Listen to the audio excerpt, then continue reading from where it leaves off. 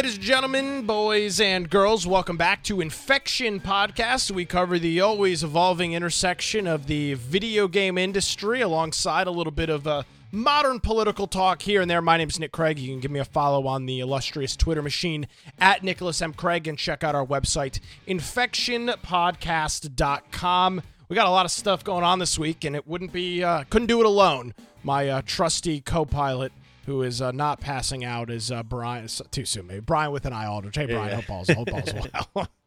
Hey, I am doing well at Boise Computer on Twitter if you want to get a hold of me there, or at Brian Aldrich on Gab, Getter, Truth Social. One thing I wanted to say, I didn't tell you in the pre-show. My wife and I've been playing Diablo 4. I don't know if you've looked at it. No, I've not. It came out yesterday. I didn't do all the pre-order because I'm not super attached to. I look at the differences between the pre-orders. Yeah, I would have gotten it like 2 days early. You don't. And yeah, that was just like I'm not that attached. I won't have time over the weekend anyways. And by the time I thought of it, it's like, oh, it's out. So we sat there for a little while and played yesterday. What are you playing on? The Xbox Series X. Okay, so you're playing it on Xbox. Yep. So I'm just playing through some of the story. Feels very much like Diablo does. One thing, I don't know what engine they use. I think it's an in-house engine, if I remember correctly. Sure. But I was just hoping that the graphics would just be better in certain areas, because there's places where sometimes you can see that it's not high definition. Like for this, I remember when it came out in the 90s. Original Diablo? Yeah. The original late 90s. Diablo. Yeah. And the graphics at that time for what computers were generally capable of felt amazing for that game. It looked like it was just beautiful compared to anything else you could really play. And I would hope that for this generation of a game you're releasing, practically today, that it would be to where all of those little details, like you didn't see the pixelated and the stretched textures over a generic, I just was surprised to see that, because why have that? If you're going to do it, I would like to see an Unreal Engine 5 and just have everything ultra detailed, because that's the kind of stuff I like to see, because they put in a lot of detail, but it's just they miss it sometimes. Is it possible that they have scaled down that version because of all of the different devices that it's on, and maybe it's just not a super high-res version? I mean, that's my initial thought. Well, it almost seems a little buggy. I feel like they didn't beta test it enough. Diablo 3 came out a decade ago. I knew I was right about this. 2012, but I remember that Diablo 3 didn't look all that great when it came out. It's still the same kind of crappy early 2000s look to it. I think that's just kind of the Diablo. The menu system is still all weird and old and janky. I have a suspicion that they just haven't between those years. It just hasn't changed a lot. No, I don't think it's. I think that's part of the fact that Diablo 3. I mean, I'm looking at a picture of Diablo 3's HUD. I don't know how. I mean, why does Wikipedia have an image this small on source? I mean, seriously, what the hell? This image is. I mean, what the resolution of this image is literally. I can't even tell the resolution of the image. It's 373 by 266. Why is Wikipedia storing an image of this size? Well, when it was edited and saved on a cell phone back in the 90s. This is from 2012. This is Diablo 3. What I wanted to show was I just look like a rank amateur here. Sorry, I should have told you I was going to talk about this. No. You didn't show me. You didn't tell me anything. I vividly remember. Yeah, I mean, here's a picture of Diablo 3 in 2012. Does it look better than the one in the 90s? Objectively, yes. But in 2012 standards, this is.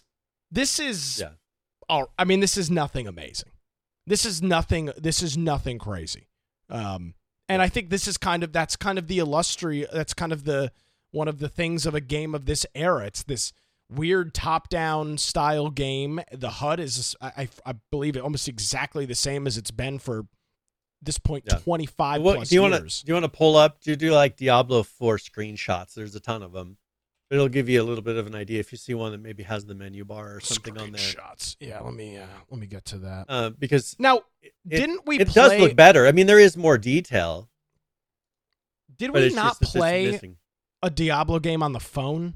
What did I just play? Wasn't that a Diablo game or was that something Immortal. else? Yeah, Diablo yeah, Immortal. yeah, I played that. So yeah, I mean, yeah, Brian, it looks it's exactly the same. I mean, the animation, the icons, the NPCs and the characters, they don't look great. They never have, and they didn't look good in the 2012 version. So I don't think it's a technology issue. I think it's this is the style of game that we make because they're creating huge amounts of levels. So it's like I can imagine they got to churn out a certain amount of content, and I'm sitting there obsessing over one little level. It's like, well, why didn't they put all the definition and detail in this level on Look the at this 300 wall! levels? Yeah, they designed 300 levels, and I'm obsessing over one because they didn't quite put in the level of detail. But I think there is probably a standard that they say, hey, we're making all of the objects to this standard, and that's where you cut it off. Don't get, but who knows? Brian, we're very fortunate to live way. in our time and society where people with autism are treated as equals, so it's okay. It's okay. We understand that you have an issue, and we accept you for it, and we love you. Okay, I just want to make sure you know that. All right. Now there are some day one bugs that I noticed. Jesus Christ. You look at the tattoos that they have. You can pick a tattoo that goes on your character, and with the various skin tones. So, like on my character, it looks like a weird glowing texture on the side of an object. It didn't look like a tattoo at all. The only one that seemed to look really good, but on the white character, like the white female that my wife picked, the tattoos look normal. Mine was a little bit darker skin, and they just look all crazy. So I'm sure that's stuff that they're going to have to polish and fix. A few bugs here and there, but I don't. As I was saying before, I don't feel like they tested it quite enough, because there were glitches. I know the servers went down, so maybe some of my glitches were because the servers were crashing, at some point during that day. Yeah, well, and let's be perfectly clear and honest about it, Brian. Who cares if you bug test this stuff? A game like Diablo, it's got such a strong fan base and people that are so interested in it. You're still playing it, presumably. It doesn't matter. I mean, as awful as that sounds, it just doesn't matter. You're still gonna play it, and you'll deal with the bugs. They'll fix them soon, TM, and you'll have a grand old time while it's happening. That's what we're dealing with. That's the benefit and the downside of this kind of always online, because this is kind of an always online game, but always online generation now. Because when they made the original Diablos and games in that generation, the games had to be fairly polished, because you might be putting that on a CD that people were going to be directly installing and maybe not having access to internet, or it's not something that people would update, because you had to build an updating system into the infrastructure of the game because there wasn't a system for it. Like all kinds of things that now I think they rely too much on. We can patch it. We'll just put it out how it is. We'll fix it by release day, and then they don't, and a week later it's finally starting to run how it should have. Well, I'm glad you're playing that. Keep us up to date with how that goes. Huge news this week. Yesterday. Apple held their annual WWDC, their Worldwide Developers Conference, and for the last couple of years, specifically the last 2 or so, there's been a lot of question about why Apple has not yet plunged into the VR space. You've got Facebook, or prior to the Facebook, you had Meta, now Facebook. Faceplant. You've got a Faceplant. You've got Oculus, of course, with their setup. You've got HTC. VR is one of the things that is super hot right now, and Apple has essentially been on the sideline until yesterday when they showcased this thing, which looks like a set of ski goggles. That's the equivalent to this. If you Shaun White snowboarder ski goggles, and I'll tell you what, this is Apple does stuff. They sure as hell do it with a bang, because this thing, they claim, by the way, it's called the Vision Pro headset, and it's going to be running Apple's Vision OS, and they claim that this can replace presumably you live alone, but it can replace your television, It can replace your computer monitors. It's going to replace your sound system. When you are home, you will, and not eating or doing laundry or whatever, doing active tasks, you will be sitting on your couch or sitting in a chair, and you will have this Vision Pro headset on. It's this kind of weird AR/VR reality that they're creating. Yeah, it's almost what they have to do, the augmented reality, because they can't take over your whole head like they do in VR, because you have to be able to still see what's going on around you if you're going to be doing exactly. And that's kind of what this is doing. It's essentially, it's mapping out your sphere in this, and then doing AR and VR on top of this. You can see on this screenshot, this would be a view inside the headset. You've got a web browser open reading something, and you've got your iMessage window that you've got, of course, got connected with your Apple ID. So you've got text messages going on, and you're reading an article or watching a YouTube video. In this one here, it's a similar thing. You're sitting in looks like a bedroom in this case, and you're reading some sight unseen, whatever the hell that is. It's a website. This one sitting in, again, same room, and there's some sort of HUD or general user interface that you're using on this device. It does not come without some significant strings attached. Not only, by the way, the thing is tethered. You can see right here next to her, what would be her left cheek, there's a cord, there's like a power pack essentially that this thing comes with that's holding all of the technology. It's got an M2 processor, which is the equivalent to what they have in their MacBooks, and what they're calling their R1 processor. That is, they have Brian, there's so many sensors, cameras, and different things in this device. They have built their own piece of silicon to just handle the sensor input, because they boast a 12 millisecond delay, which is, for all intents and purposes, real time. The human eye is not going to be able to decipher that. But that comes with a price tag. $3,500 is the cost for this thing. It is crazy expensive. It's not set to be available to the general public they didn't give a general public release date. It's going to be made available for developers later this year, and then they are going to presumably open it up to the public. But I guess, I'm sure you saw a little bit about it or read a little bit about it in the last day or so. Give us give me your general take, your general overview of something like this. Well, I think this is the kind of thing that Apple needs to be doing if they want to be taken seriously, like they used to be back when Steve Jobs was in charge, because this is the type of thing that Steve Jobs would have pushed out the door and demanded perfection with.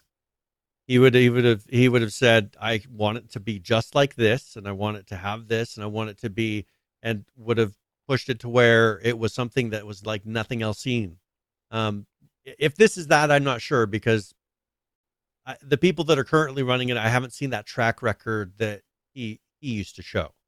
There's been too many things that have been released and weren't that impressive, or they were on par with the other phones on the market being released under Android, or now being beat by Android phones when it comes to stats, which never would have happened back in the day. And so I think here, the landscape is different, but if with something like this, if they can set the standard, just like they did with mobile music, just like they did with cell phones. They did a really good job with that. Apple TV, even. I mean, I don't have one personally that I use, but I've seen them in operation. If they treat it like that and get this to where it's something that your average everyday person gets in their house and is willing to use on a regular basis, and they can make it comfortable and it doesn't make you dizzy, get that. And people will start using them, because up to this point, it's been something that totally either engulfs everything where you can't do anything else, or it's been what Google put out that was weird looking glasses that give you a little box that you're supposed to stare up in the corner to try to be able to use your computer. If this is enough to where they can figure out, well, if you're just wearing that, how do you give inputs to it? Maybe Elon Musk's Neuralink, because that's that's This something thing, that just it's got eye tracking technology. You literally look at the icons and it okay. will, So you can give it inputs with eye yeah, tracking. Okay, good. Absolutely. Yeah, that's like that's essentially so what they I can get that understand smooth. because there's no I have an Oculus. No, I have a Quest. Yeah, I have a Quest, and it's got the 2 joysticks, and that's your UI. People, people can't just walk around with those all day. I mean, you look like a jackass. used item. I mean, And so if you can get it with eye tracking that's how it works. almost seamlessly you're able to, categorize and make things happen.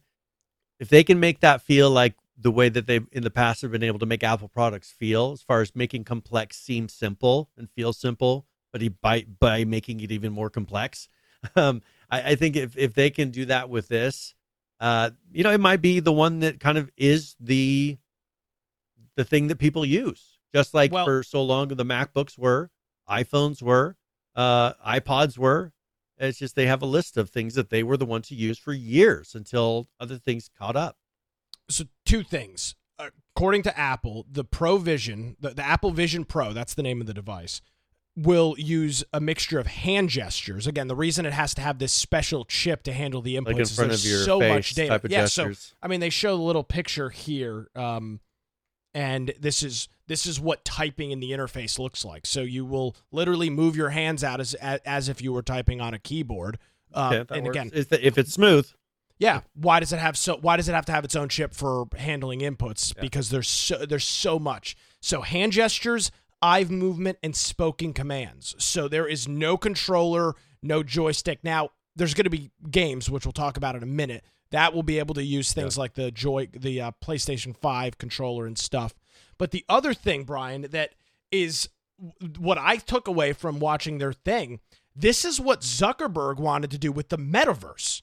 This was his idea with the metaverse, but the device wasn't practical for it. It didn't make any sense. It's just the device wasn't powerful enough, which makes sense. The Quest is like $300. This is $3,500. I mean, you're talking about buying an $800 clunker off of Facebook Marketplace or a brand new Lexus. I mean, it's just not. They're not even comparable products.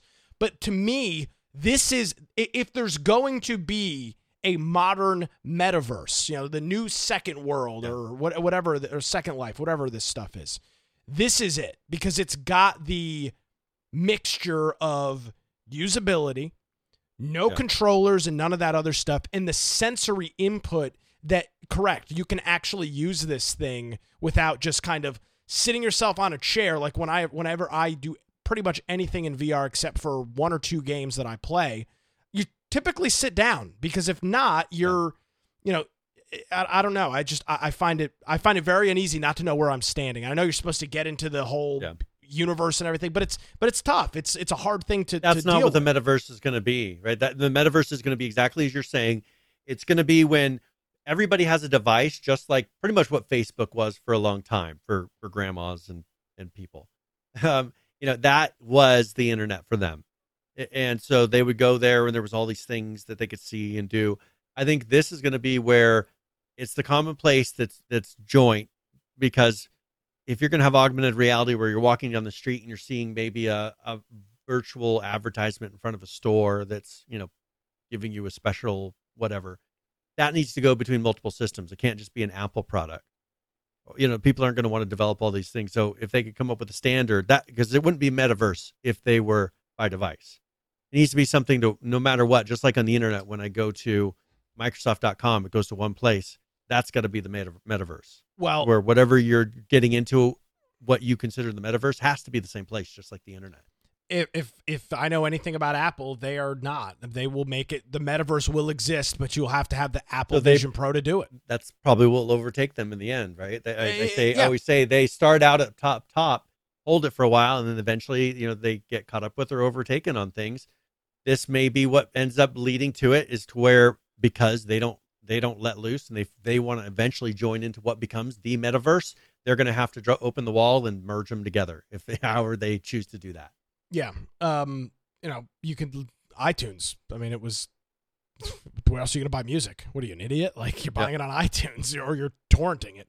But yeah, I definitely don't envision that. But Let's talk about the gaming side of this, Brian. Our good friends Unity, who we talk about a lot, of course, with a lot of the newer games coming out. All that stuff is running on Unreal, but Unity is still the premium engine for mobile games, tablet games, and still a lot of general PC games. It is an incredibly popular, diverse engine that can run on literally anything. And their stock surged nearly 26% on Monday after Apple announced that they would be working with Unity as part of the release of their headset. With this, Susan Prescott, Apple's vice president of worldwide developer relations, said, "We know there is a community of developers who have been building incredible 3D apps for years." So we're not even talking about gaming yet. 3D apps for years. "Today, we are excited to share that we've been working with Unity to bring those apps to Vision Pro. So popular Unity-based games and apps, because there's plenty of apps, you can use the Unity engine to build 3D apps and things as well, can gain full access to Vision OS features such as pass-through," that's where you can literally see, high-resolution rendering, and native gestures.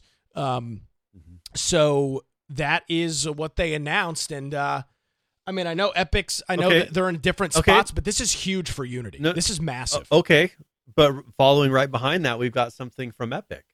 Epic, they just released for their developer tools for Unreal Engine an update for Apple Silicon Macs. Yes. So some of the Apple hardware they're supporting natively now, which should allow for people to be able to make and take advantage of all these high-end Unreal Engine 5, because that's really where it's going to be at. If you can get, in the end, you'll want it to be ultra realistic, because if you're blending something into the real world, it has to be seamless. And I think that that's going to be where it ends up going. But, I think this will get it to where I would assume this would allow you, with this native support, for them to maybe make apps or games, whatever they're going to make on Unreal Engine. It might, but this type of device. It's going to come down to whether Apple's partnering with Unity. So they say the things like, what did I say? Pass-through, high-resolution rendering, and native gestures. That stuff's likely not to be available in every single app. So this partnership with Unity is going to be really big for them. And one of the other big things to note about this, you talked about advertising. Unity's got one of the biggest ad marketplaces in the world because of all of their games and apps that are all out here. So that the advertising element of this is essentially going to be native with it too. So this is big for Unity, who I think we've talked about on this show. I don't know that I'd be able to pull the episode for you, but how they're not going to compete with Epic when it comes to making this crazy, hyper realistic, detailed universe. They're not going to compete with that, but they don't have to. There's no reason to. Yeah. They kill it in the mobile game market. And if, depending on how this device goes, and again, I have to note, $3,500 price tag. This thing is not cheap. But depending on how this goes, Brian, I mean, you cement yourself in the next generation of how people interact with technology. Shit, I'd rather be Unity than Unreal in that case. Because if they're going to make the tools that make it easy to be able to get these objects in this metaverse world, however that happens. We know how easy it is. We've played with the Unity editor. It's so incredibly easy to do stuff. I think that with AI, if they can start implementing AI into these to where the common person, just like people with AI have been making pretty crazy things lately, in the development world, if I want to be able to make a little thing to entertain myself in my virtual little world, I can have the AI generate it for me. I don't know how to make it myself, but I can have it on the fly. I want chess, because how's the metaverse really work? It's really going to come down to AI, because a person's going to have to be able to say, I want to play chess with my friend. Okay, either somebody's going to have to make a chessboard, and they're all going to be a couple of the ones that you choose from, and then it's going to place chessboard.graphic in right here, and then you play chess on that object. I don't necessarily think that may be the only way that this works. I think the way that's going to be cool is where, just like Snapchat, when they have these things that are happening with the video feed, I think you're going to have something like that where AI is creating objects, so creating a chessboard based on what it knows a chessboard to be, placing it in front of you. It's totally unique to you because it was just made, just like all the stuff with ChatGPT. and then, bam, there you go. I think that would be a much better implementation because there's the no limits features of it will draw people in. I think people will see it and feel like it's limitless because that's what the metaverse needs to be, is limitless, like the internet kind of feels. Exactly. No question on that. So that's set. I think developers are getting it late this year. Should be available sometime next year. So that'll give us a lot of it'll be interesting to see from a gaming realm how all that works out. Yep, we will see. All right. One thing, do you care where we go from here? No, not at all. All right, cool. Well, I wanted to talk a little bit about PlayStation for just a little bit because what should we got? I thought it was interesting that there was an article that came out where Romania's antitrust department has put a probe against PlayStation, and you know what they're accusing them of?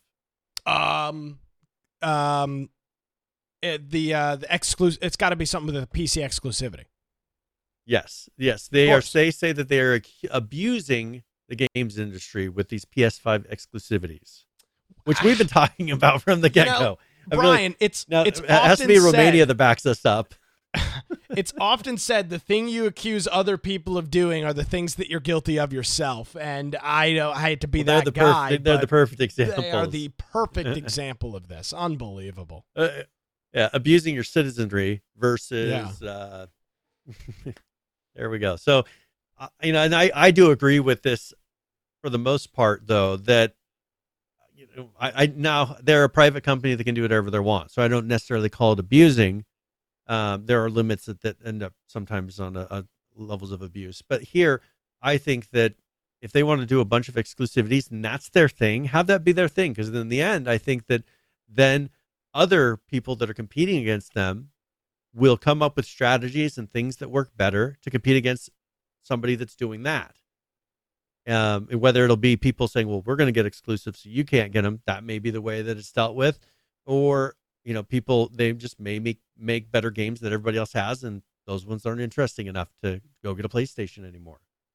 But I think that trying to stop them from doing this. I don't know that that's really a good answer because, shouldn't they be able to make exclusives if they want to? Like, is it really our right to have every single game the exact way that we want it to have the game? I mean, it's good to feel that way, but I don't know that this is something where they need to step in and try to change it.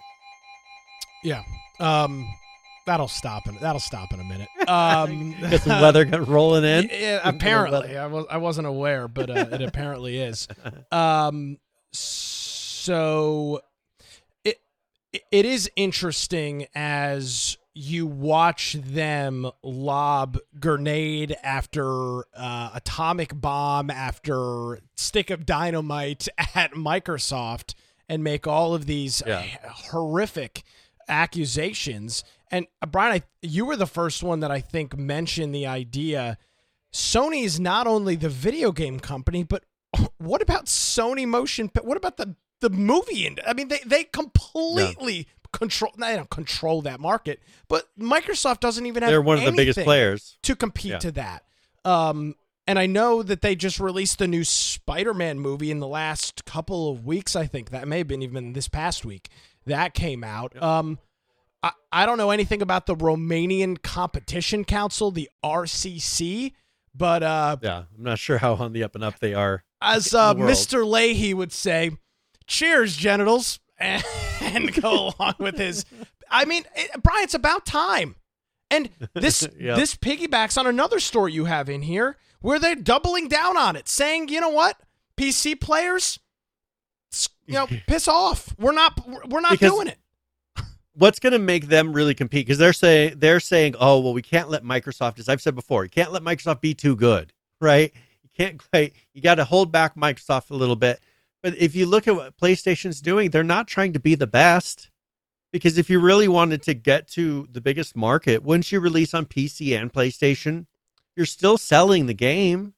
You're not helping the competition necessarily. You're getting the money other than the fee from Steam or however you decide to distribute the game, or through your own, come up with something yourself. But see, this is precisely the argument that Microsoft makes, and continues to play out on. They're not going to, I don't for 1 minute.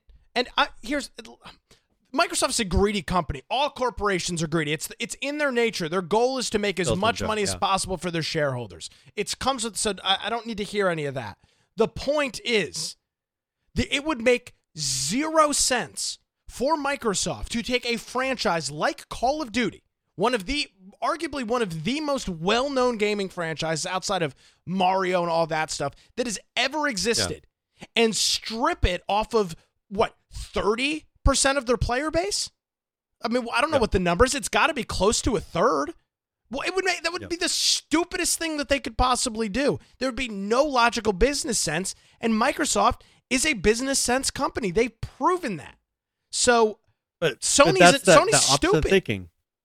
But see, that's their other way of thinking. They're thinking, all right, if we don't release PC day one, that means the people are getting a perk for owning a PlayStation, and because then they'll be more likely to own PlayStation, so they can get day one access to games that they really like.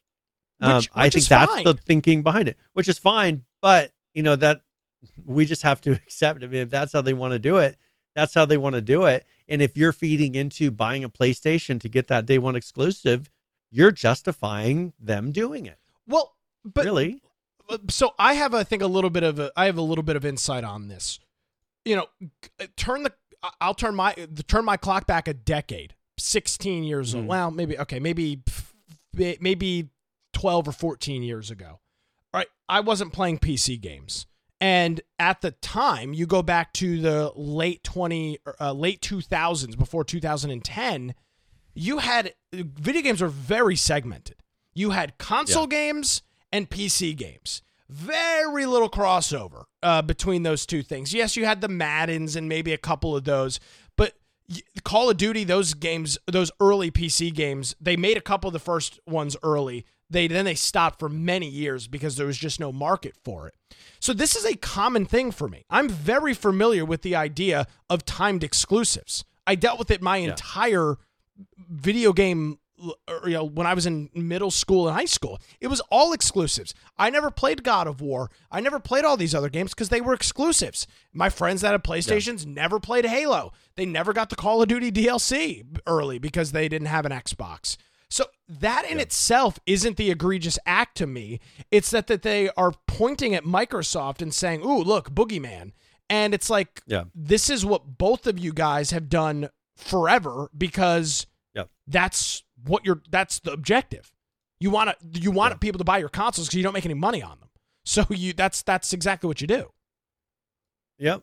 And I mean, we'll see if I assume they're going to keep doing it. And the only way that they'll stop is if they end up being the ones that are losing out, and it kind of becomes the public joke that, hey, look at how they're doing this. Nobody plays them anymore. But I think they're going to ride it out, because some of these things do go back and forth with the console wars, but I think they're unsure of where the console wars are going, because, I mean, just look at how they kind of responded to the whole cloud gaming thing. That's still very much up in the air. One thing I wanted to mention, can I touch on that before CMA you move? Thing. Yeah. Sony's lost. I mean, they are the cloud. Yeah. There's so many directions right now. We just talked about VR. You've got cloud game streaming. That's a thing. You've got the physical hardware itself. You've got PC. You've got mobile game. They're in the middle of the ocean, Brian, just wading around, and there's nothing around them, and they don't know what direction to head. And that's a tough position to be in. I honest to God don't believe they know what the hell to do. And that's the thing, is I think they're kind of behind trying to figure out what they're going to do, and seeing all these other people sprinting. And there's a lot of directions to go right now. With all the VR and just AI and just everything. To be the leader in the market, you have to have been working on that for years. And I think they haven't put in the prep time, and I don't think they were ready for it. I think the things that we're looking at now, saying, oh, that's cutting edge, I don't think they were ready for in a lot of the areas. No. One thing that a lot of the objection to the CMA, which was the UK's rejection of the whole Activision Blizzard purchase, was over, as we talked about, the cloud gaming. Yes. They didn't want cloud gaming being dominated. But I found some interesting things that, for supposedly CMA only spent 4 weeks out of its 32 weeks time that it had to investigate the whole merger on cloud. Of course, it's not a big deal. Sony doesn't have anything to compete with. But they justified their whole decision on that. If that's your whole decision, half the time of what you're devoting to analyzing that should be on the reason of the rejection. If that's what you're putting the crux in the whole decision, basing it on that, then it better be a strong argument. And that's not a strong argument right now. It was the stupidest argument when we heard it. And I don't know if it was you or me, made the point that either they are going to be just excoriated on such a public stage where they have to revert their decisions, or Sony will just pull everything out and move it over to the European Union.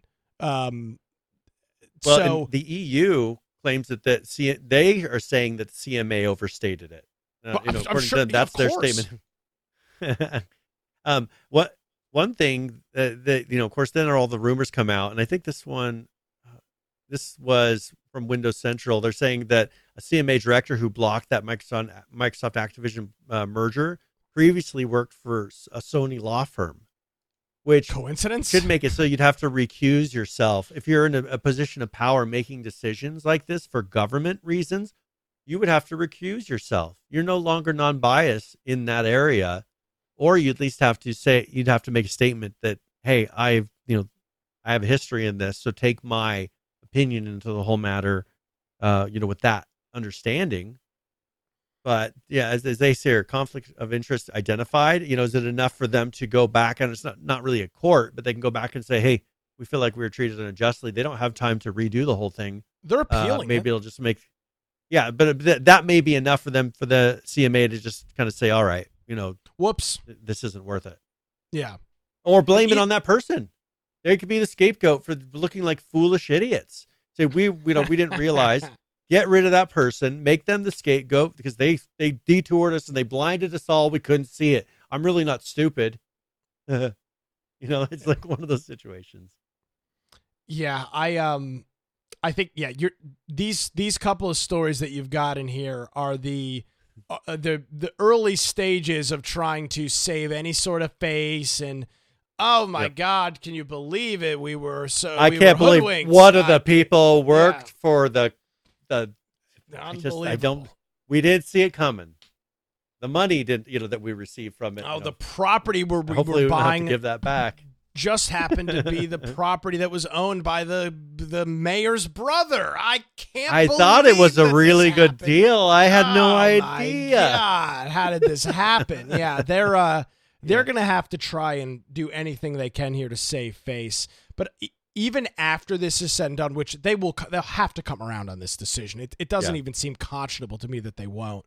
But once they do come around on this, this is going to be a huge black eye for the UK. Yeah. Because any major tech merger, which is predominantly where these things are happening, is going to they might. I'm not going to say they're going to write the UK off because that's a big market to do that. But it might change the amount of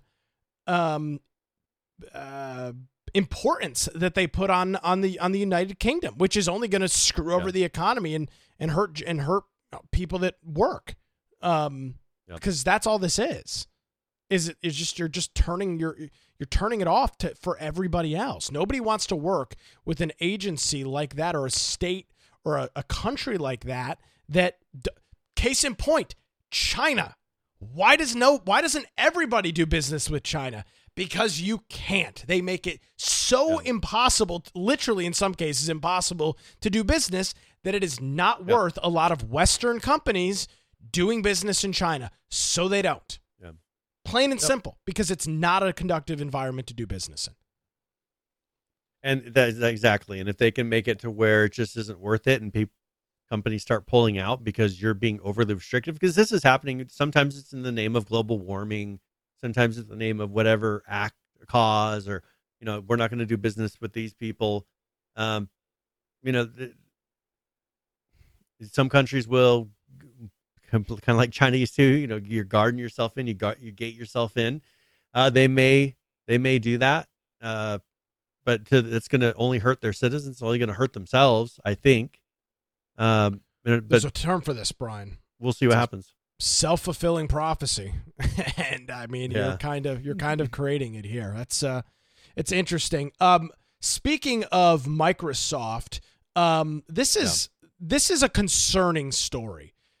They got fined $20 million, which is not a lot of money, but it's not an insignificant amount. $20 million, even for a company like Microsoft, is a lot of money. That's enough for them to piss away on some stupid project. Somebody may have gotten fired for this. Yeah, this is definitely close to fireable at $20 million. But this is the concerning part of it. So there's this thing in the United States known as the Children's Online Privacy Protection Act, known as COPPA, C-O-P-P-A. And it's a regulatory law that dictates how privacy and identifying information for children under 13 are collected. Why is that age so important?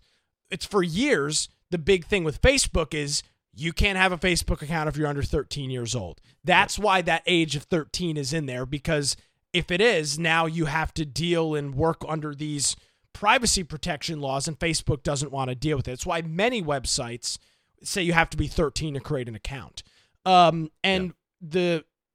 it is it's a Privacy Protection Act for children. So anybody under the age I think of Epic, 13. it kind of similar to some of the things Epic got in trouble for, right? Yes. I mean, they had some other things on top of that, but I think this was one of the things that was covered in that. Yeah.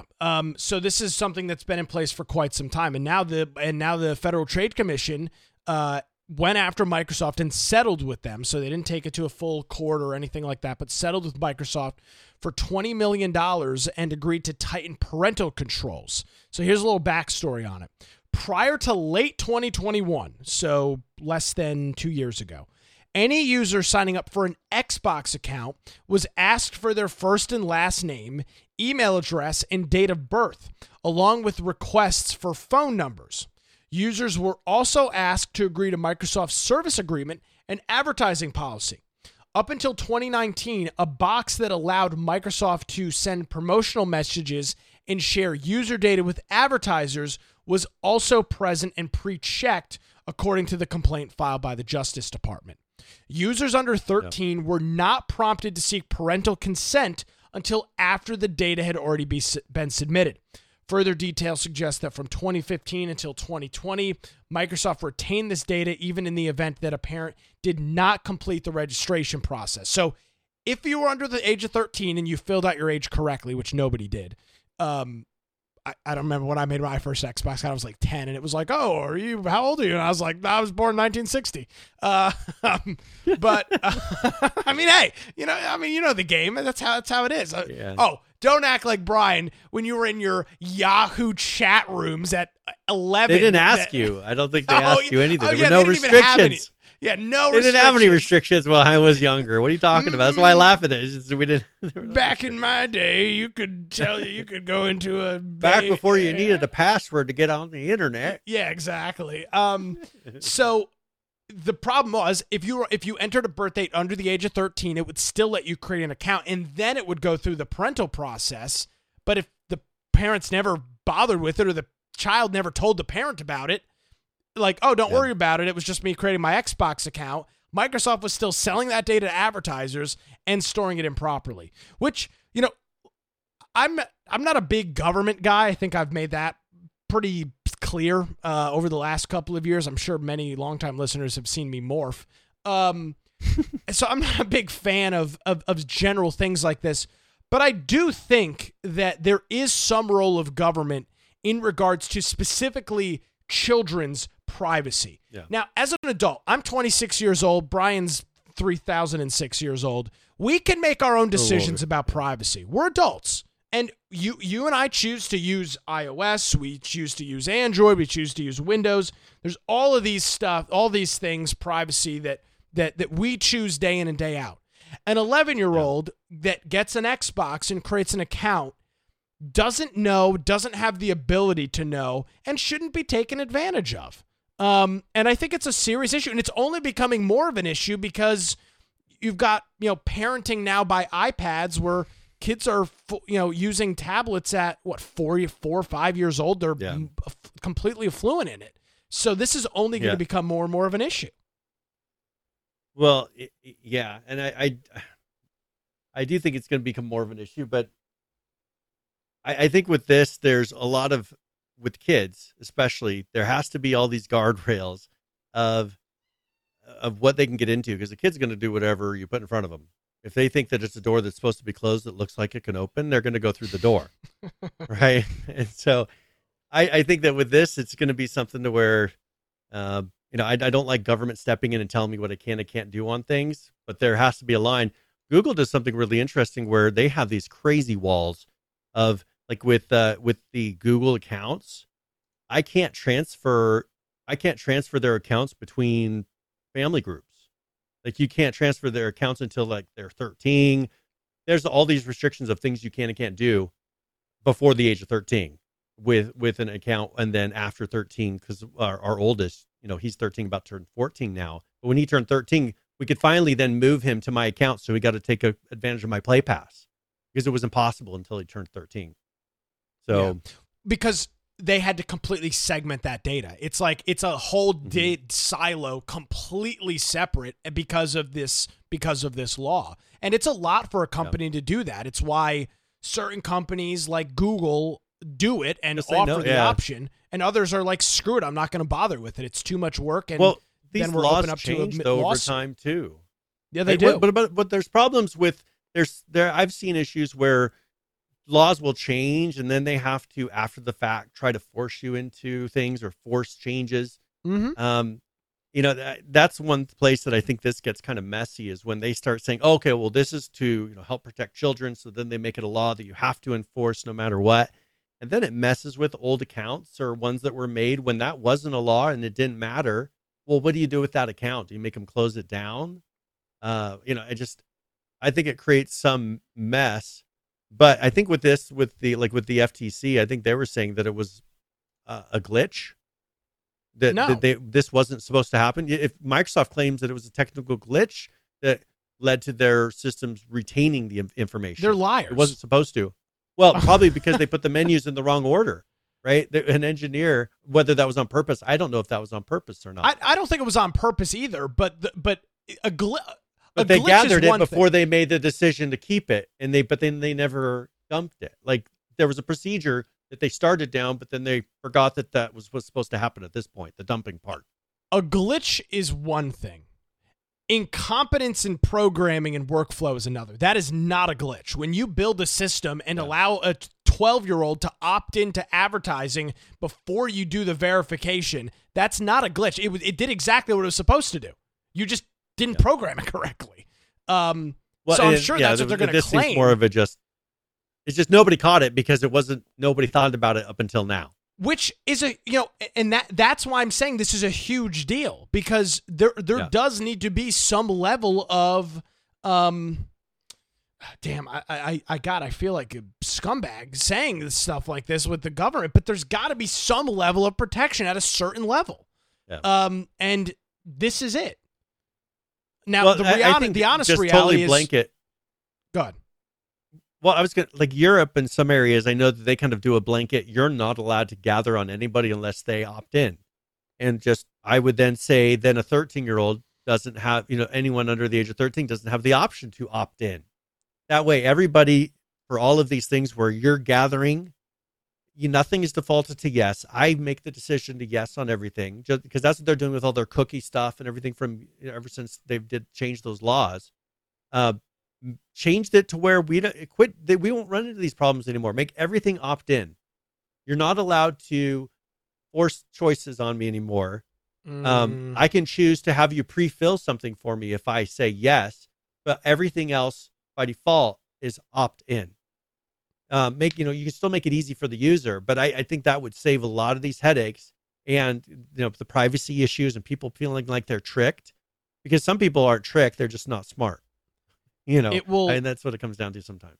It might save some of the headaches, you're right, but what it also does is it creates significant less amounts of data that are sellable to that they can gather. advertisers. I'm fine with that. I don't Well, want to have it you all. can. You're fine with it all you want. Microsoft and Google, their biggest business is selling freaking user data. Google's biggest business is not their search engine itself. It's selling the data about you, the metadata that to advertisers to sell sell things to you. That's their market. The reason opt-in is such a foreign concept for these. Foreign's not the right word. The reason opt-in doesn't really exist is because they don't want people to know what they're agreeing to. That's why EULAs in terms of service are the size of a War and Peace. They don't want you to know because they can sell the data. That's also why YouTube doesn't have a skip forward 30 seconds and a skip back 10 seconds button, because they don't want you skipping past the ads. They have that with the keyboard. Oh, do they? But not something like fine. on a phone where you can just skip back. Yeah, on the iPhone you can you double tap and at 15 seconds in each direction. Oh, does it? Oh, well, I'll have to try it on. They don't use it all the time. That on an Android that I'm like, I've seen. It's like, and it's time to tell you about our. All right, welcome back for this. Okay, so they've got it built in there, yeah. but do they show it to you? I mean, they don't make it easy to access because they don't want everyone to know that you can skip past.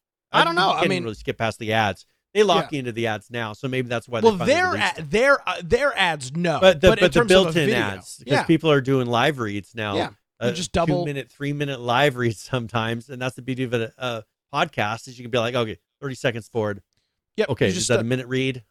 Okay, we got past it. If you have the video open, you double tap on the right side of the video for forward and double tap on the left for back. Yeah, that's always great. Irritating me about YouTube. Is I use it all the time, daily. I love that about podcasts, being able to skip because you get a live read going, you can skip past. But now for people that don't use ads in YouTube, they do the live reads. It's like you're kind of stuck unless you're. Well, I will state for the record, as a man that works in an advertiser-driven business, I think the advertisers are great. And advertising is it allows for free stuff. Like your radio, it is free for people to listen to. Free.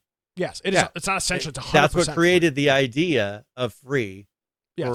And that's with the internet. There's a lot of things that people are able to do things that they do on the internet because YouTube, advertising, all of these things, advertising, Twitter, Facebook. And it brought all these things that you think are really cool, but they're doing it, as you said, by gleaning your information and selling it to the highest bidder. Absolutely. And that's what you sign up for. There's no such thing as a free lunch. In the case, your data is the lunch that you're eating, I guess. Or no, the lunch that never mind. You're being fed. Yeah, I have no idea what's going on. All right. Got a couple minutes left before we get out of here. What else going on? All right, let's touch on something here really quick that there was a game that we had talked about a long time ago. Okay. And remember when I would talked about Life is Feudal?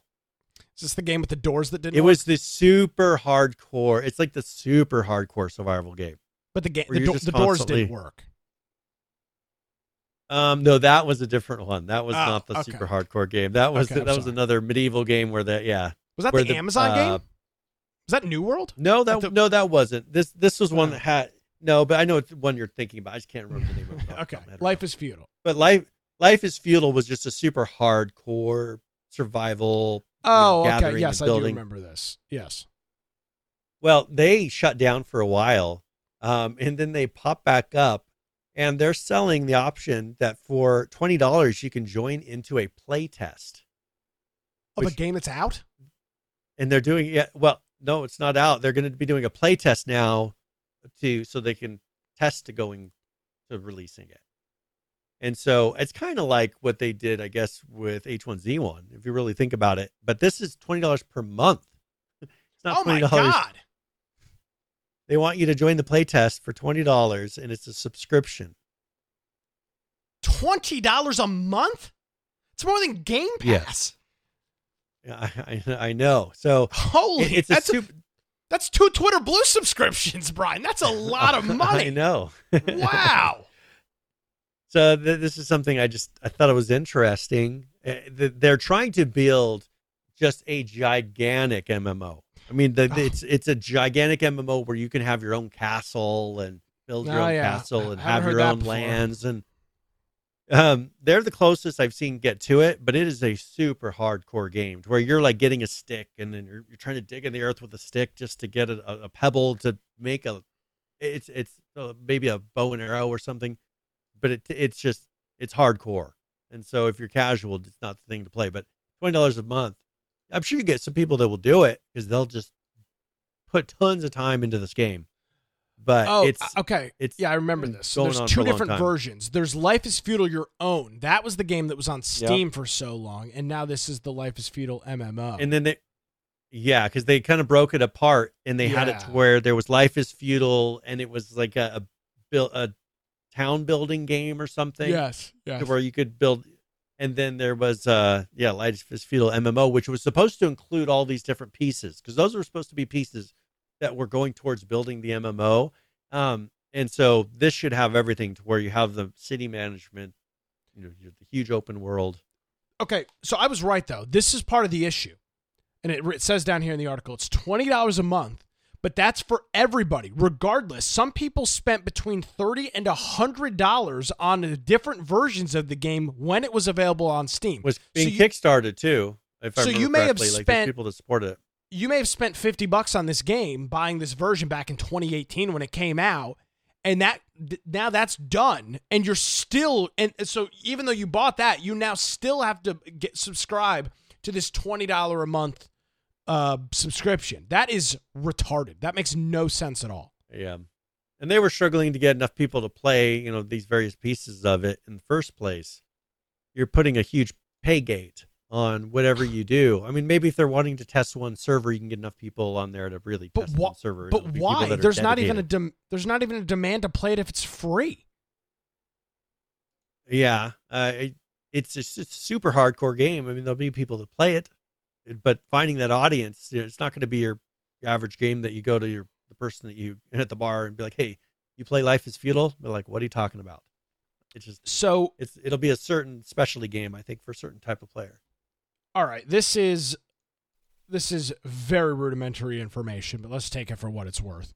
So this is a SteamDB. This is lifetime player count, and its max was back in 2014 at 7,000. It peaked again in 2018 around 3,000, and that's been it.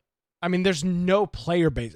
This company might generate like a couple of $100 a month, like maybe $300 or $400 a month. That's it. Yeah, and that's going to be a problem. Well, how are you going to build the largest MMO ever with 18 players? Well, you've got to come up with a way to pay for it and be able to handle the infrastructure. If you're claiming something that big, you got to have the infrastructure to handle a ton of people. But see, this is always the issue: is you can't. MMOs are expensive to run. Yeah. We understand that. There's a fixed cost for servers and data and all of that. I don't know why it seems like every freaking MMO that we have ever covered on this show has wanted to be the largest, the most expansive, the biggest. What was that one that we saw one at PAX where you would run around? We have the T-shirts for it. Rend. We're going to be the biggest MMO this, and it's going to be the biggest battles that you've ever seen.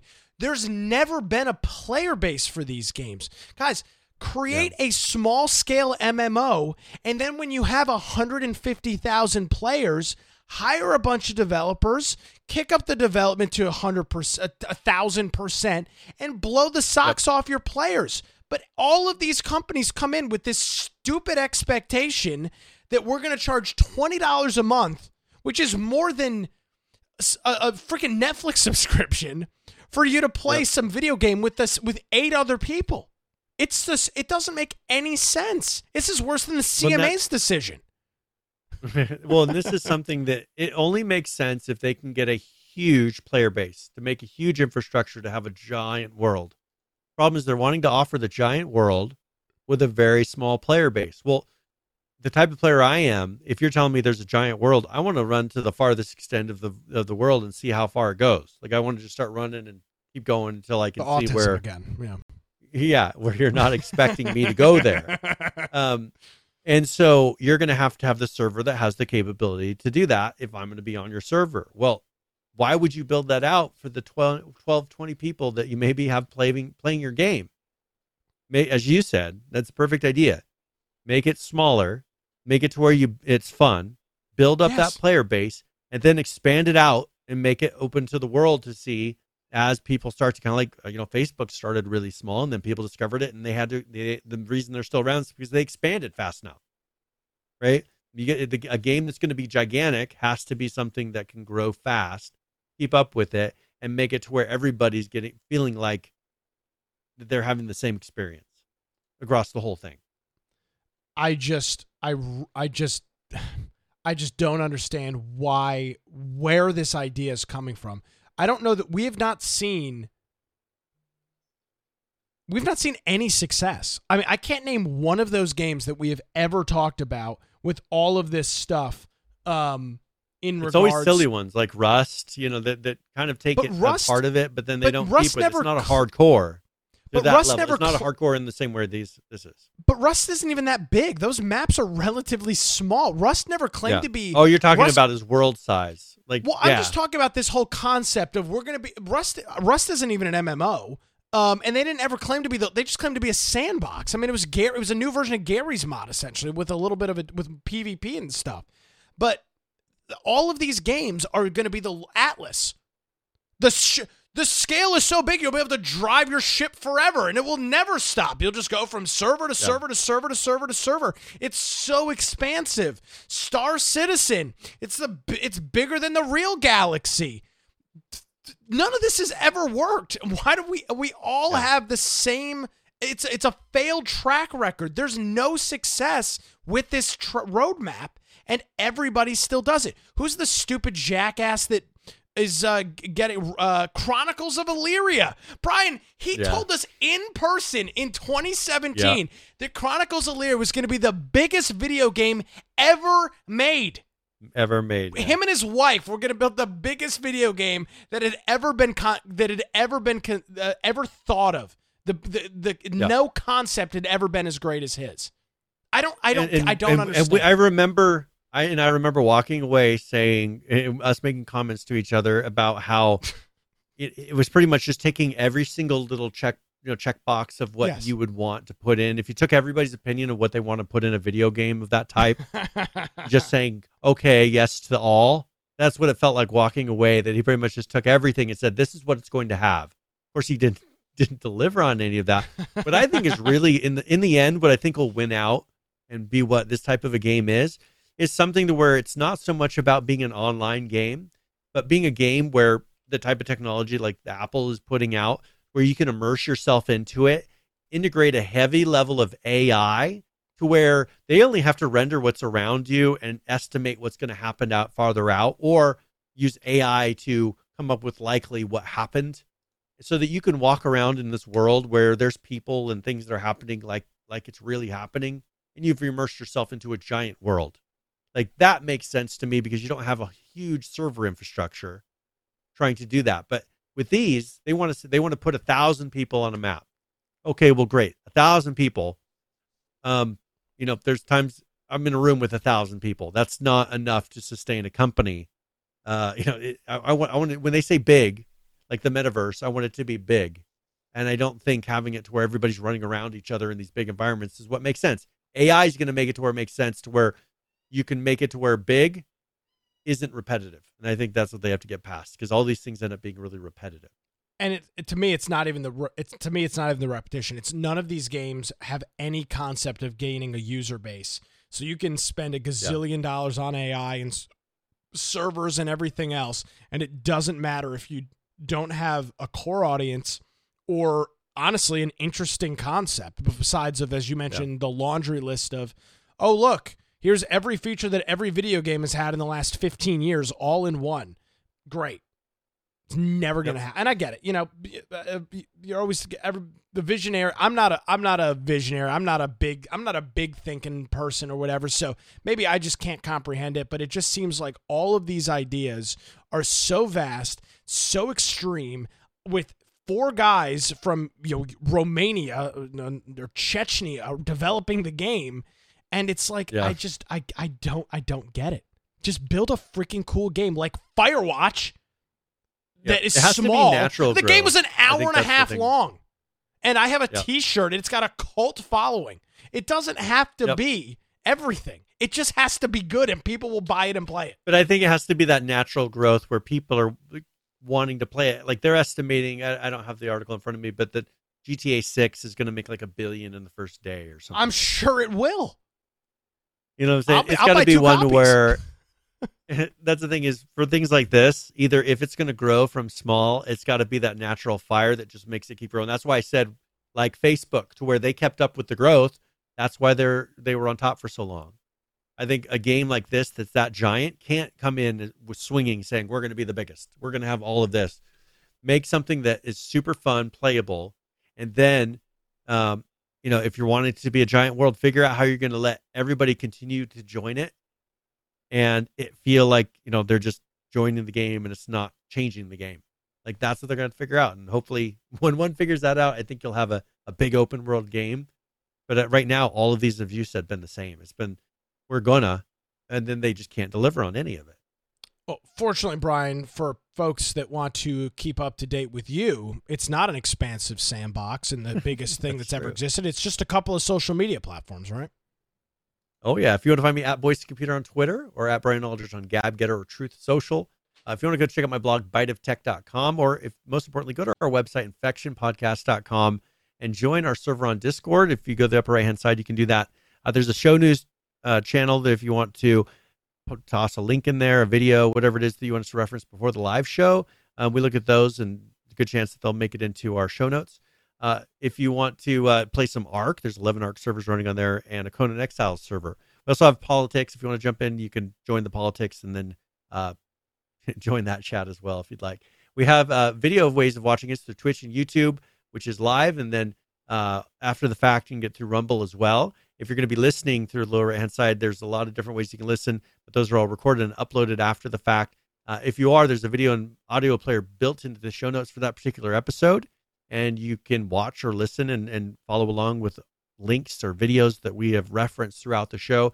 Makes it really easy if you're going to listen, but want to still be able to see some of the video or see an image that we're talking about. So perfect addendum to the show. And if you want to support us, you can do that through the support option up top or infectionpodcast.com/support.